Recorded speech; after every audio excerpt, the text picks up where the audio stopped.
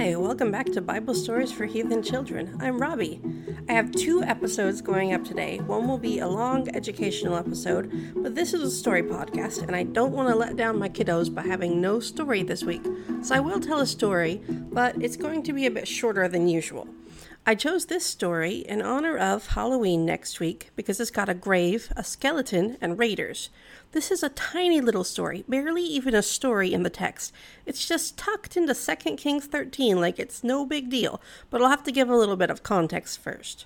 Now, once upon a time, in the time of the kings, there had been a great prophet in Israel after the time of Samuel and David. His name was Elisha, not to be confused with his teacher, who was Elijah with a J, who had also been a prophet. While Elisha was alive, he did many miracles like his teacher Elijah before him. A miracle is when someone does something that can't be explained by science, usually to help somebody, but not always. You might wonder what the difference between a miracle and doing magic like in Harry Potter is. Well, the biggest difference is just what it's called. In the Bible, a miracle is done because God gives someone the power to break the usual rules of nature or physics and do something special, and that's considered good, whereas magic is done with the help of spirits, and in the Bible, that's considered bad.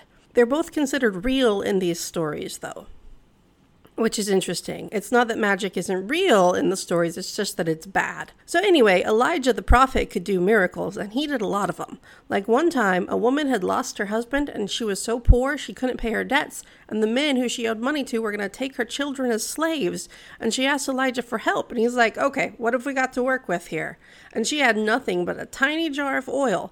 And Elisha, told her to gather as many jars and bottles and containers as she could. She went all around the neighborhood, gathering as many jars as she could find.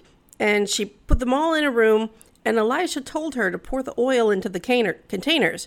Well, she kept pouring and pouring, and even though the jar was small and the other jars were so big, the oil never stopped until every single container was full. Then she sold the oil and paid off her debts and lived on the rest of the money.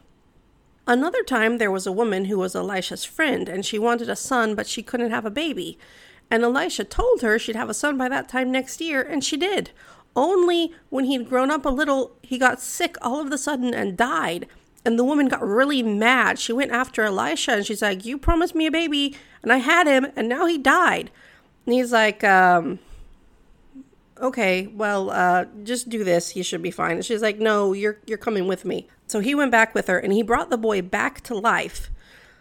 So he wasn't dead anymore. And that just kind of happens in the Bible sometimes in these stories. Bringing people back from the dead is just a thing that happens sometimes in these stories. Now, Elisha wasn't all niceness.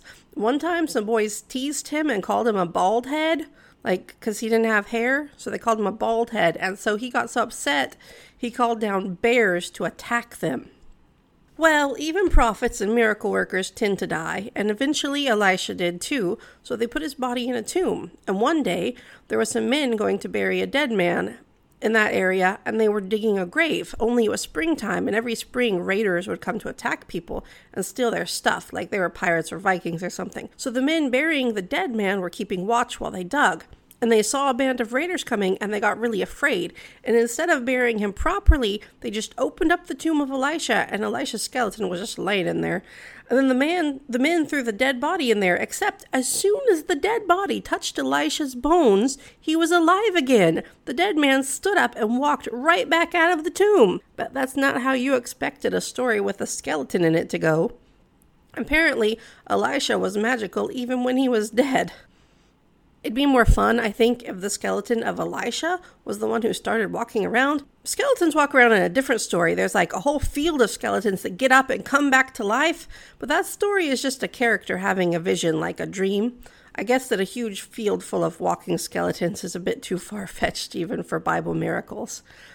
Now, for a final thought, if you got to embellish an old story, perhaps one of the Bible stories I've told, what would you add to it?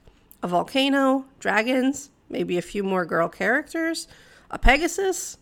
If you have any cool thoughts you want to share, you can have your parents get in touch with me on Twitter and let me know. My Twitter handle is @BSFHeathenKids.